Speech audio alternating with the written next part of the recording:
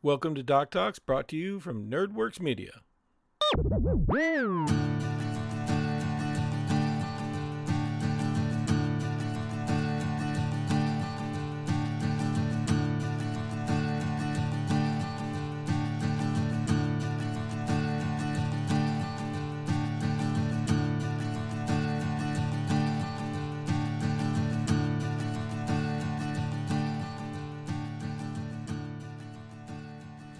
Welcome back to Doc Talks, where I, Doc, talk. Started this off as a separate recording just to let you know that we had some sound issues at the beginning of this, but we took all that out. I was joined by Mike from Nerdworks, one of the new projects that I'm working with, and he built a character so that we could do this together. All of the echoes at the beginning were cut out, so enjoy the show. Mm-hmm. All right. Well, hey, welcome back. That's how you get a compliment from Phoenix. You make it to where she has to complete the song quote, which is positive. Ta-da. Ta-da. Hey, buddy. Hi. I liked it when there were two of you because there was just more to love, but this is better. I'm not gonna lie. Are we talking about the weight loss? Well, that's also been great. Congratulations, by the way. It's just 70 pounds. It's just a tween. It's just there. Hey, welcome back. We're going to talk about leveling up in PC Link, which is why I invited my friend Michael here. Hello. We're going to talk about leveling up PCs, and we're going to do something about PC linking. So a lot of campaigns run into this thing where, why is my character even going to follow you? Why are we together? Right. So a lot of that is I'm just going to preface this. It's a lot of player interaction. Your player has to yes and another player. Nobody wants to play in a group where one guy's like, well, no. I'm not going to trust that you're right. I'm going to say that, well, you're this, I'm that. Like, Mike, what did you roll up for this? So I actually rolled up a half-elf paladin. Paladin. Because I didn't know the last time that I made a paladin. So here we are. Perfect. So let's say, most groups with a paladin, let's say we had a rogue in our group. It'd be like, I'm not going to follow the criminal guy because I'm paladin and lawful and blah, blah, blah, blah, blah. Or the rogue would be uncomfortable about lawman being here, blah, blah, blah, blah, blah. You have to give and take. We'll get there. Right now, Mike and I, his paladin, my bard, we've traveled together and we've earned enough XP, or our DM is using Mildstone and said, we have to level up. First thing we got to do First thing we have to do is we have to get our hit points. So it depends on how the DM wants us to do this. We're on this podcast going to do rules as written as close as we possibly can. But I'm going to let you know that rules as written is a guideline. So first off, I was telling Mike about this earlier. We could talk about the DM lazy way of doing it, which is a win-win way of doing it, where you just let your players get the maximum amount of hit points that they can have that round. So where is that? Well, we look at our screen here, hit dice on our sheet, and we notice that this says 1d8. So I know as a bard that I'm 1d8. If I forget that, I can go to the player's handbook 53. Probably have to do that anyways, but we'll just play around here. So I know that I've got a d8. So in the lazy way, I'm going to just 8 and I'm done. Mike, what's your hit dice? So looking at the player's handbook for a paladin, I have 1d10 per paladin level. So I have a d10 for my hit dice. If we're doing lazy, he's just going to get 10. Call it a day. Yep. Woo! Yay. I did it. He did it. So that's the lazy way. The cool part about the lazy way is when you're at level 12 and you think somebody's hit points are too low or too high, simple math. What are they playing? Times 12. What's their constitution score? Times 12. Add that together. If it doesn't equal what they have, something was wrong. There's a bunch of ways to do this. So the way the book says is that you roll that dice. So today, Mike and I are doing our characters are going to make a roll for that. But I also want to talk that there's a million ways to do these rolls. Mike, I don't know if you played with me long enough. Do you remember ever getting a character up when I was DMing and you would roll your hit dice, I would roll your hit dice? Yes, I do. And it is a rule that I have used several times since. So what happens in this? Oh, hello, G-Wrath. Hey. What's up, G-Wrath? I like, that's why I love G-Wrath, because that's what it sounds like. So in that, Mike would roll a D10 for his paladin, and me and the DM, I would roll a D10. I would cover up my D10. He doesn't need to see what I rolled. At that point in our rule, Mike would decide, is he going to take his roll or is he going to take my roll? And this is where it's kind of fun because it's a little bit of a gamble. Because if he rolls less than, I think 6 is the average roll for you, right? That's what it's got listed. It's in the player's handbook, which is another way to level, by the way. But if he just rolls, taking the average. Yep. If he rolls like a 5 or a 4 and he's like, ooh, I'm less than average. Am I going to roll, quote unquote, roll the dice, pun intended? Mm-hmm. He could take my roll, but he doesn't know what it is. But once he makes that decision, he can't go back. So if I rolled a 1, he's getting 1. It is a gamble, but it's an informed gamble because you kind of have at least some statistical analysis here where it's okay. The average is you can't take the average on 10 or a D8. You can, so they just round up. So 5.5, 6, right? If I roll a 3, well, there's not a whole lot less there's not a whole lot that would be less versus what it could be. And even if it is, if I go from 3 to 1, I can deal with that. If I go from 3 to 10 or 3 to 9, that's fantastic. So it's an there is a little bit of a math that goes with it and game theory, but at the same time, you can do whatever works for you, and that's why the lazy way is usually the best one. It is fun though. I will admit it is a lot of fun, and you can have a lot of fun with it. That's the cool part about that. The other thing is rolling the dice is the natural way. That's what the book says. Another way to do that, as we mentioned already, is in there next to your hit dice, it says average. So as a D8, mine's 5. As a D8, his is 6. The way the rules are written is either I can roll this die or I could take that average, but I have to make a decision before I roll this die. Correct. Another way to do it, if you still want them to roll their die and have some fun, is have them roll their hit dice. Like I have a D8, and I know that 5 is the average. If I roll the D8 and I have a 4 as a DM, I let them take the 5. Anything less than a 5, just take the average one. But if you roll higher, then you get extra for it, et cetera, et cetera. Like I said, there's a million ways. There's not a right or wrong way. There is a lazy way that really isn't lazy. I like the max hit points just because it's easy to, hey, what level are you again? Seems low. Believe it or not, that happens to me more than not. Whoever it is is too low of hit points. It's never like, well, how did you get 100? It's always like, why are you at 60? You're not a wizard. Right. In 15 sessions when I let you all level up for the first time, that'll give me enough opportunity to figure out exactly how I'm going to do it for you all. So Mike and I are gonna do our rolls here, and I'm gonna update my sheet. Yep. So here we go. I rolled a 3. I rolled a 1. So I got a 3, and I'm going to update my hit points here. Now, I'm going to tell you right now that no matter how you do this, whatever you're going to use, you also add your Constitution modifier. Mm-hmm. Mine's a 1. I'm going to add 3 to my max, which is 12, plus the 1 is 13. I am now at 13 hit points as a level 2 boy. I will take my 1, add my 2 hit point, or my 2 for my Constitution modifier, so I will add another 3. And I am a 15 HP paladin. Which cracks me up because as a bard, I have 2 less than you right now. Yep. And that's the fun of the game. To be honest, 5e is designed where, I mean, it's really hard for somebody to die. It's not impossible, but it's really hard for characters to die. It doesn't matter what your HP is, honestly, if you're playing a game where everybody agreed that the characters aren't going to die, which is fine. It's one way of playing. But for majority of people, there's always a chance. I, as a DM, am very invested in your character. As Mike will know, I will help. We will get these backgrounds. We will get deep into them. I will make you immerse part of my universe. You making decisions and rolling dice is not going to change my mind if you're going to die or not. As Phoenix says, it's no fun if there's no risk of getting moited. Moited. So, I like that. Yeah, 100%. But we need to finish going. So this is just the start. Yeah, that was it. That was just hit points.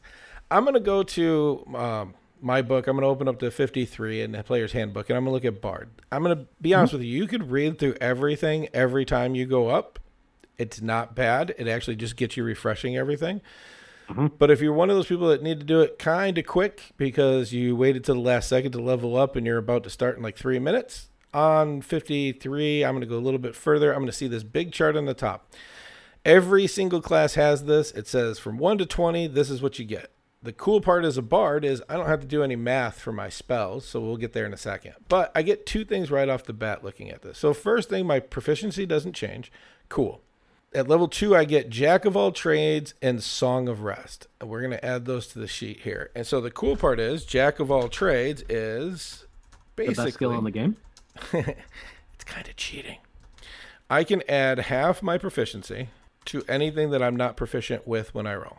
So that means I'm not proficient in acrobatics. I have a dexterity of 2. I have a proficiency of 2, which means that my acrobatics is actually a 3 when I roll it, etc. I could fill these out. Bards are cool, everybody. They are. They really are. I'm going to put my Song of Rest on here, which is during any short rest, anybody who expends hit dice, my bard is going to play a nice little tune during that. It's going to be very mellow and calming, and they're going to get an extra 1d6. Now, it's not 1d6 per hit dice. It's just 1d6 overall. The cool part about this is I can expend my hit dice as much as I want to, and I can roll them one at a time before I decide if I'm going to use another one. Now I can roll that hit dice, roll that d6, and then decide. Also, while we're updating the sheet, we're going to move this hit dice total up to 2. It's very easy in D&D 5e. It is your level. It's not hard. It's very simple. Mike, what do you get for Paladin now that I'm all caught up here? Oh, boy. So I made a mistake. I picked a Paladin because I thought you were going to have to do a lot of work. I know. So I get a couple of things. Let's start with fighting style, because that's the simple one. So starting at level 2, I get to adopt a fighting style specialty and choose one of the following options. If I get to be a fighter or something else where I get another fighting style, great, I get to do it again. But here's the main point. This is where I'm going to decide what kind of aesthetic as well as mechanic I'm going to be using as a paladin. So I can be slightly more armored with defense. I can do more damage if I'm using one weapon, if I'm using a big weapon. Then we're going to go into spellcasting, because paladins are what are considered a half-caster.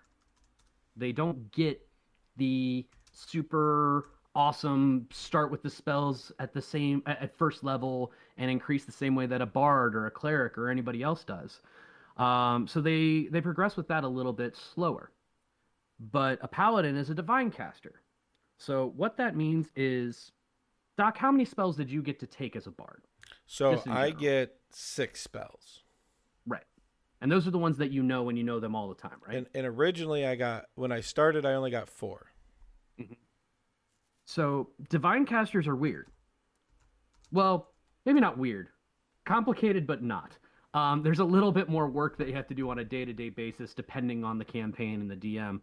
But in the book, the way that it works is, as a second-level paladin, I have 2 first-level spell slots. And I have access to every first-level paladin spell. And I get to pick a certain amount per day that I have prepared. The amount that I get to pick is equal to my level. Sorry, half my level, plus my charisma modifier. So right now, I have a charisma of 3. I am a level 2 paladin. Half my level is 1. So I will prepare 4 spells every day, and those will be the spells I can cast throughout the day. We'll get to all that. It's complicated. Put stuff on a sheet. Here's the main point. I'm a paladin. The amount of times that I'm ever going to use those spells is very, very limited because of the last ability I get at level 2 called Divine Smite. Now, Divine Smite is the reason to be a paladin as far as I'm concerned. Everything else is really cool window dressing until you get to higher level.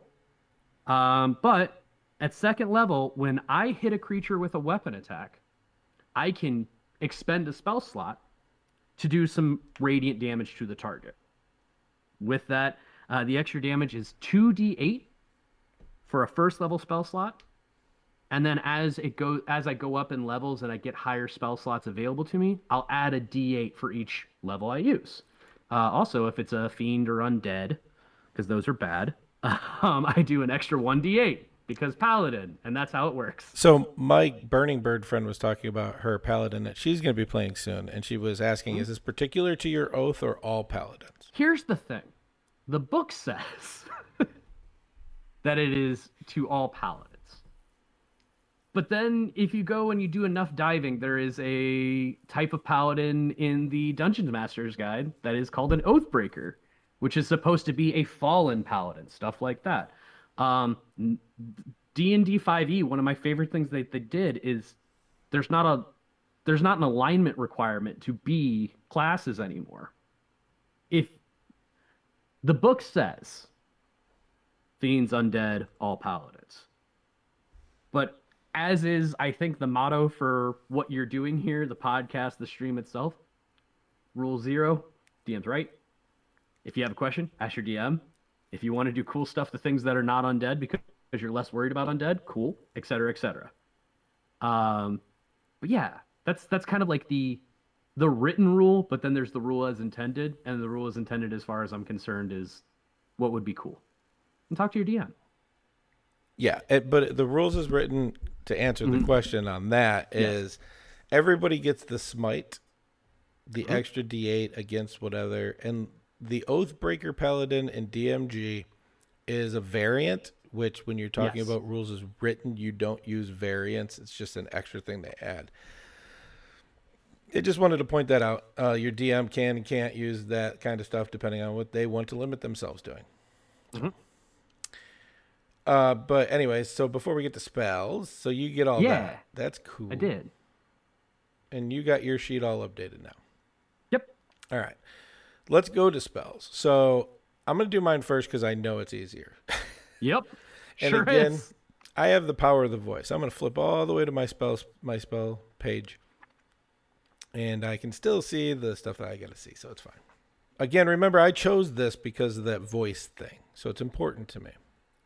And I want to RP these. So the first thing I get as a bard is I can switch out one spell that I want to.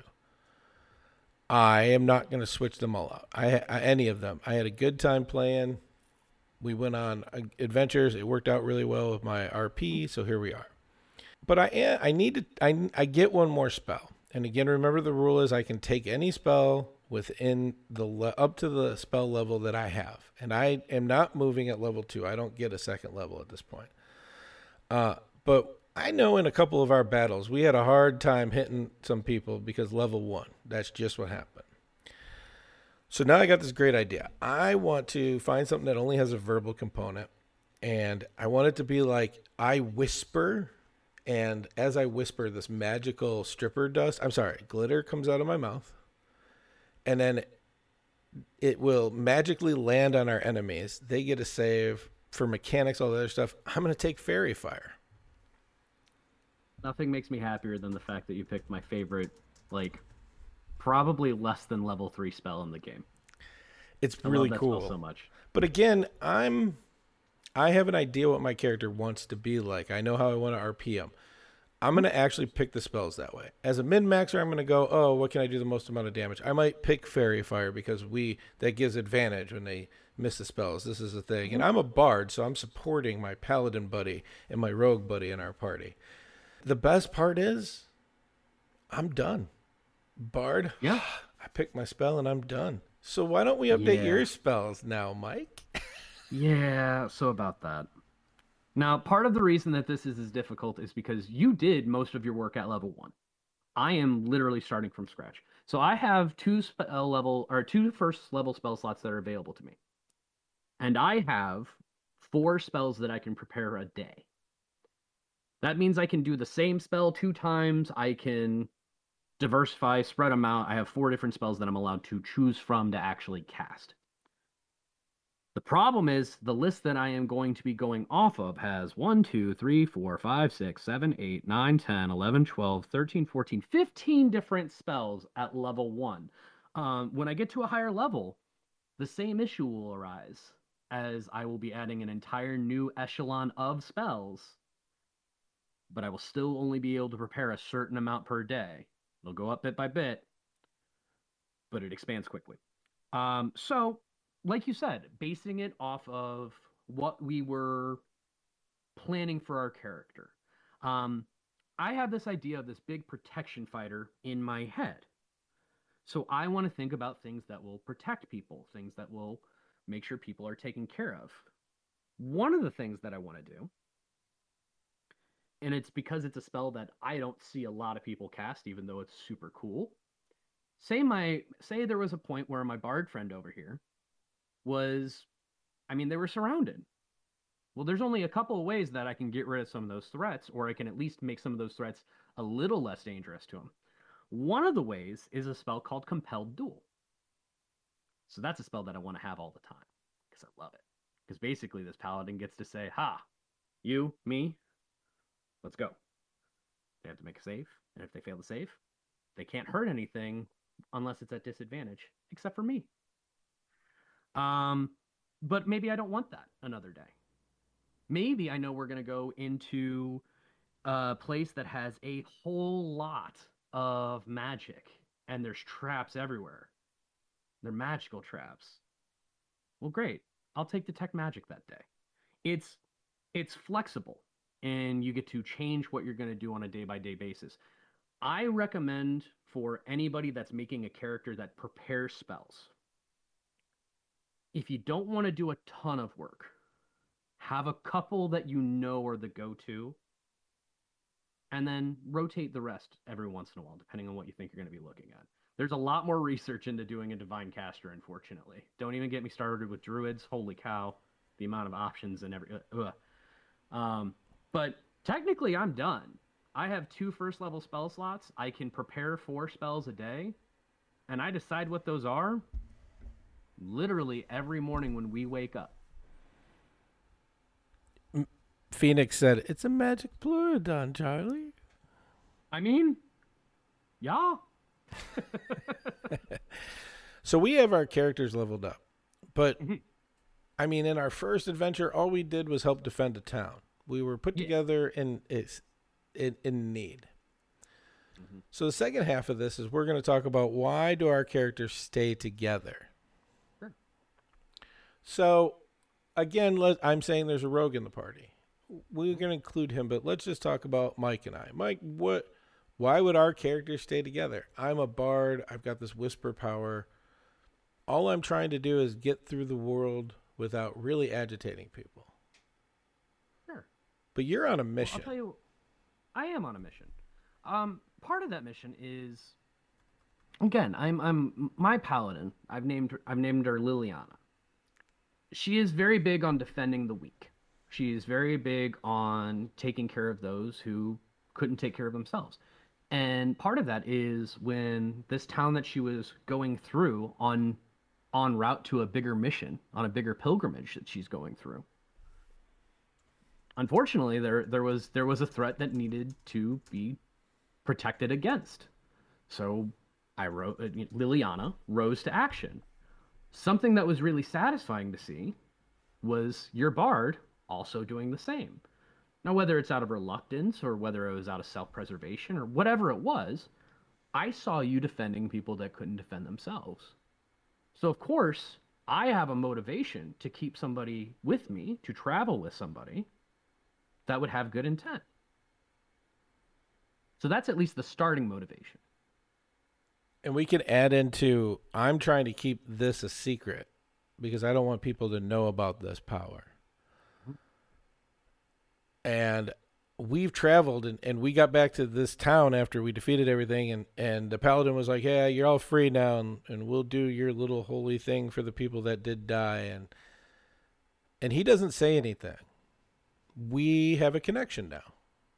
And he gives me purpose because he talks to me about this. Cool. I'm all for that.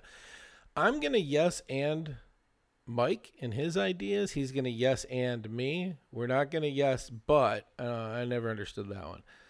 But my yes and could be yes and also is what I'm going to say.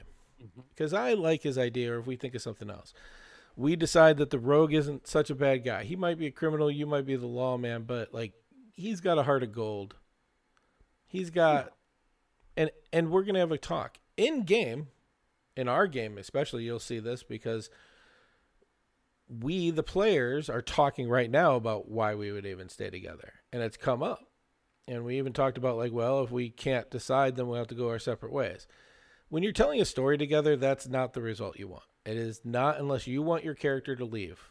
It is absolutely never the right answer at the end. But it's fun to be like, well, maybe we'll have to go our separate ways. And then like, well, maybe we do need this guy or girl or them.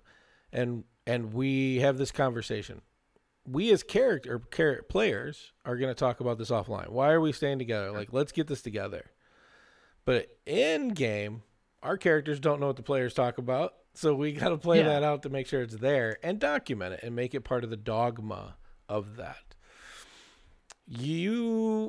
If you're not yes-anding and you don't have a reason to stay together, you might be a toxic player and not even meaning to be. I want you to be careful on that.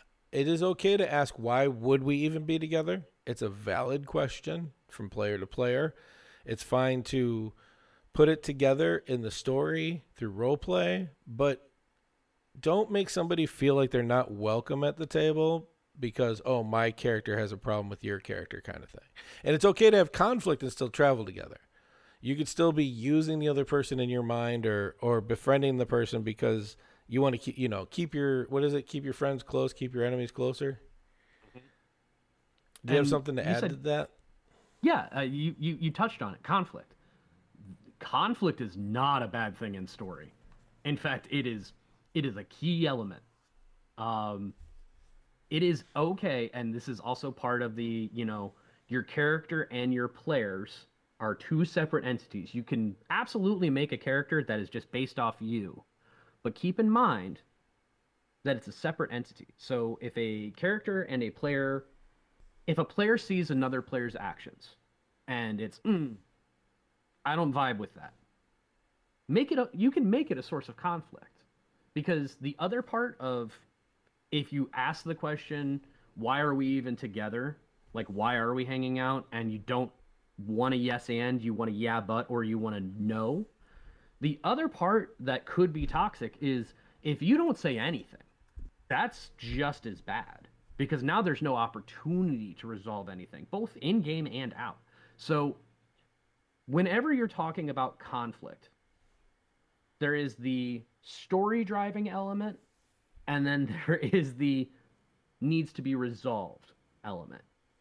And wherever you are on that barometer is totally okay. Just make sure that that's kept in mind at the table and being respectful of each other whenever you possibly can.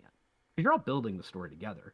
If the story needs to change a little bit, if you're thinking of one story and somebody else is thinking of another, that's also okay. You're just on different chapters. Make sure that you're in the same book, though. And Phoenix said it the best. If you're doing that, you're not contributing. So make sure that you're contributing. Yeah. It's simple. Otherwise, go play Warhammer. There's lots of games if you want to just tactics move the things around the board, and that's not a dig against Warhammer. That game's fun, but we're doing something a little bit different here. And it's fine to find a group that only does the XP beat up the monsters, or find something that's more into your thing. It's fine. Yep, you talk about stuff. Phoenix was talking about how to resolve conflict, and I was going to bring that up. Sometimes players have conflicts, and then they move that over to their characters. I would 100% tell you not to do that. Mm-hmm. Do not force don't project your feelings onto your characters. And don't let your characters project their feelings onto you, which a lot of role players, like when you really get deep into it, you can do that. I've seen it. Mm-hmm. Don't create a problem with somebody because of something they decided to do in game. If you have an issue, talk to them outside the game. If your DM is asking you things like, are you sure you would know something about that? What the DM saying is, I don't think you would. Unless I missed something in your 40-page backstory that you sent me, I don't think you do. And just remember, they're not trying to limit you. They're trying to make the table even so everybody has fun. Nobody, like I said last time on Doc's Talk, when you have one guy who's like the Superman, nobody else is having fun because their characters aren't participating in the story. They don't need you there. You are officially not the Last Crusade, but in Indiana Jones and the Temple of Doom. The movie is the same whether Indiana Jones is in it or not. Kind of theory. Like the stuff's going to happen. The whole movie's going to happen, and we don't want you to do that. We want to be everybody's involved. Everybody plays a part. No DM wants to watch one guy We don't mind people taking the reins. I've invited Mike to my games. He's invited me to his games because we know we can move a story. If the story is stalled, we'll just invite each other. Bring a character in, help me move this along a little bit. There's nothing wrong with that, but you don't want to become the focus. You don't want to be the reason. Everybody is the reason. Everybody has a story to tell, and make sure everybody's story is being heard. You talked about Indiana Jones. The movie is still the movie without Indiana Jones in it. The counterpoint. Star Wars is a very, very vast, and it's a vast, pardon it, empire. And Doc's being silly because there was a conversation earlier today that was very fun. Here's the thing. Unless it's agreed upon, don't all try and be Luke Skywalker. Because if you try and make yourself the key element of the story in a collaborative storytelling game, one of two things is going to happen. Either you're going to steamroll everybody, whether you mean to or not. You're going to steamroll everybody. Or the other part is everybody is going to get really, really annoyed. Because, well, why, like you said, why are we even traveling with you? Is it just to further your story? Because if that's the case, they might not be up for that. So it is collaboration, the entire thing. Whenever they talk about what is D&D, the first thing that I explain it as is that it is a collaborative storytelling, and then I fill in all the rest of the blanks that you can say with D&D. I love But it. when you talk about, yeah, that's how it works. I love it. It's like we're friends or something. It's like we know each other. It's not like Mike's ever been to my house playing D&D before. Every couple of levels, evaluate why your PCs are still together. Mm-hmm. And if you don't have a reason, I'm not saying to do that to find out if your characters are going to split ways, unless you're trying to. I'm telling you to do that so that you still have a passion. You know, it's a group of people that are going through. You have to have a reason to want the other person to live as well. And that's character to character, not person to person. I want Mike to live because he's my friend, not because we're traveling around or anything. Yeah. In fact, he's moved away from me more than anybody else in my life has. I moved closer again. Little anxiety. You did. And I'm very happy. In relative movements. The other part of that, where you're talking about like, man, I don't like Doc. You're a DM. I'm a player in your campaign, and I'm struggling. I'm a yes-ander. I want to find a reason for my character to be involved with this group that I'm currently playing with. But the connection and the reasoning just isn't there for me for whatever reason. Before I do anything, I should talk to you. Because whether you have Dungeons Master Guide will call and all of the actual campaign books, they'll call them plot hooks. But whether you've got one of those in the waiting, whether you've got, I know I'm sorry, I brought up something that's right next to you. I apologize. That was really rude of me. That's all right. It just means, even though I'm going to knock over several books here, because mine is right here and available, it just means that I'm a better DM than you. That's how that works, right? First of all, that's not true, because having access to the books means nothing. Is this how we're ending the just get into a book holding competition? No, please don't, because the rest are on my shelf, and I don't think I can lift all the D&D books. No, absolutely. You shouldn't do that. I do have my TUI book out, though. Does that work? Oh, hi, Joyce. Welcome to the stream. We're almost done. But yeah, the DM is, if you have a DM that is a very, very structured world, and everything is going to a T, some people will call that railroading, some people call it prepare. Whatever. The point is if you don't have a reason to be there as a character, and your DM knows that there will be one, they can tell you. If the DM doesn't know that there will be one, maybe they agree, and it's okay, maybe we're looking into a different character for you then. Or they could have a whole wide open story, and they can absolutely tie something in. I had a player that came to me after about 15 sessions of a campaign that was just distraught, not knowing what they wanted to do or be there anymore. And in my head, I'm thinking about the 6 pages of material that I have written from their backstory that's going to come into effect in literally the next 2 hours. Give it some time, give it some patience, and before you get to the end of your rope, just ask. Worst case scenario, make another character. We'll figure it out. It's storytelling.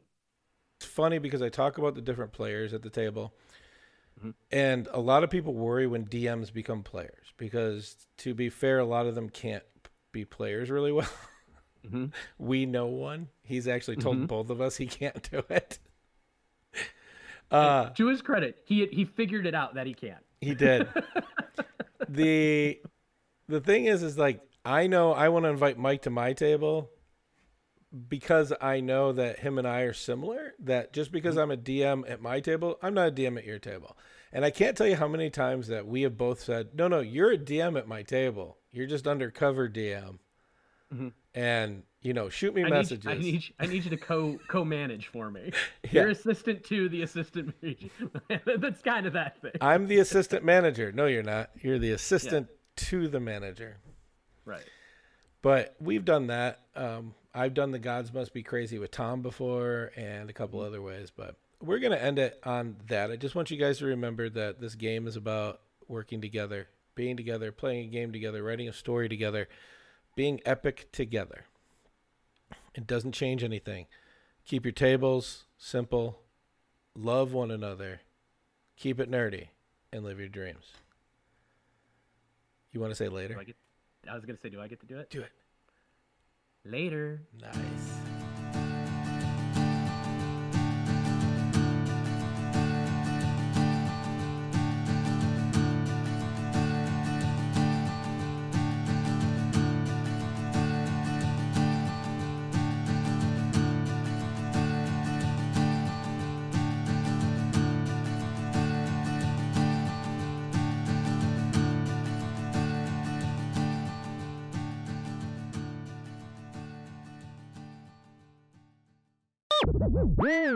This has been a NerdWorks production.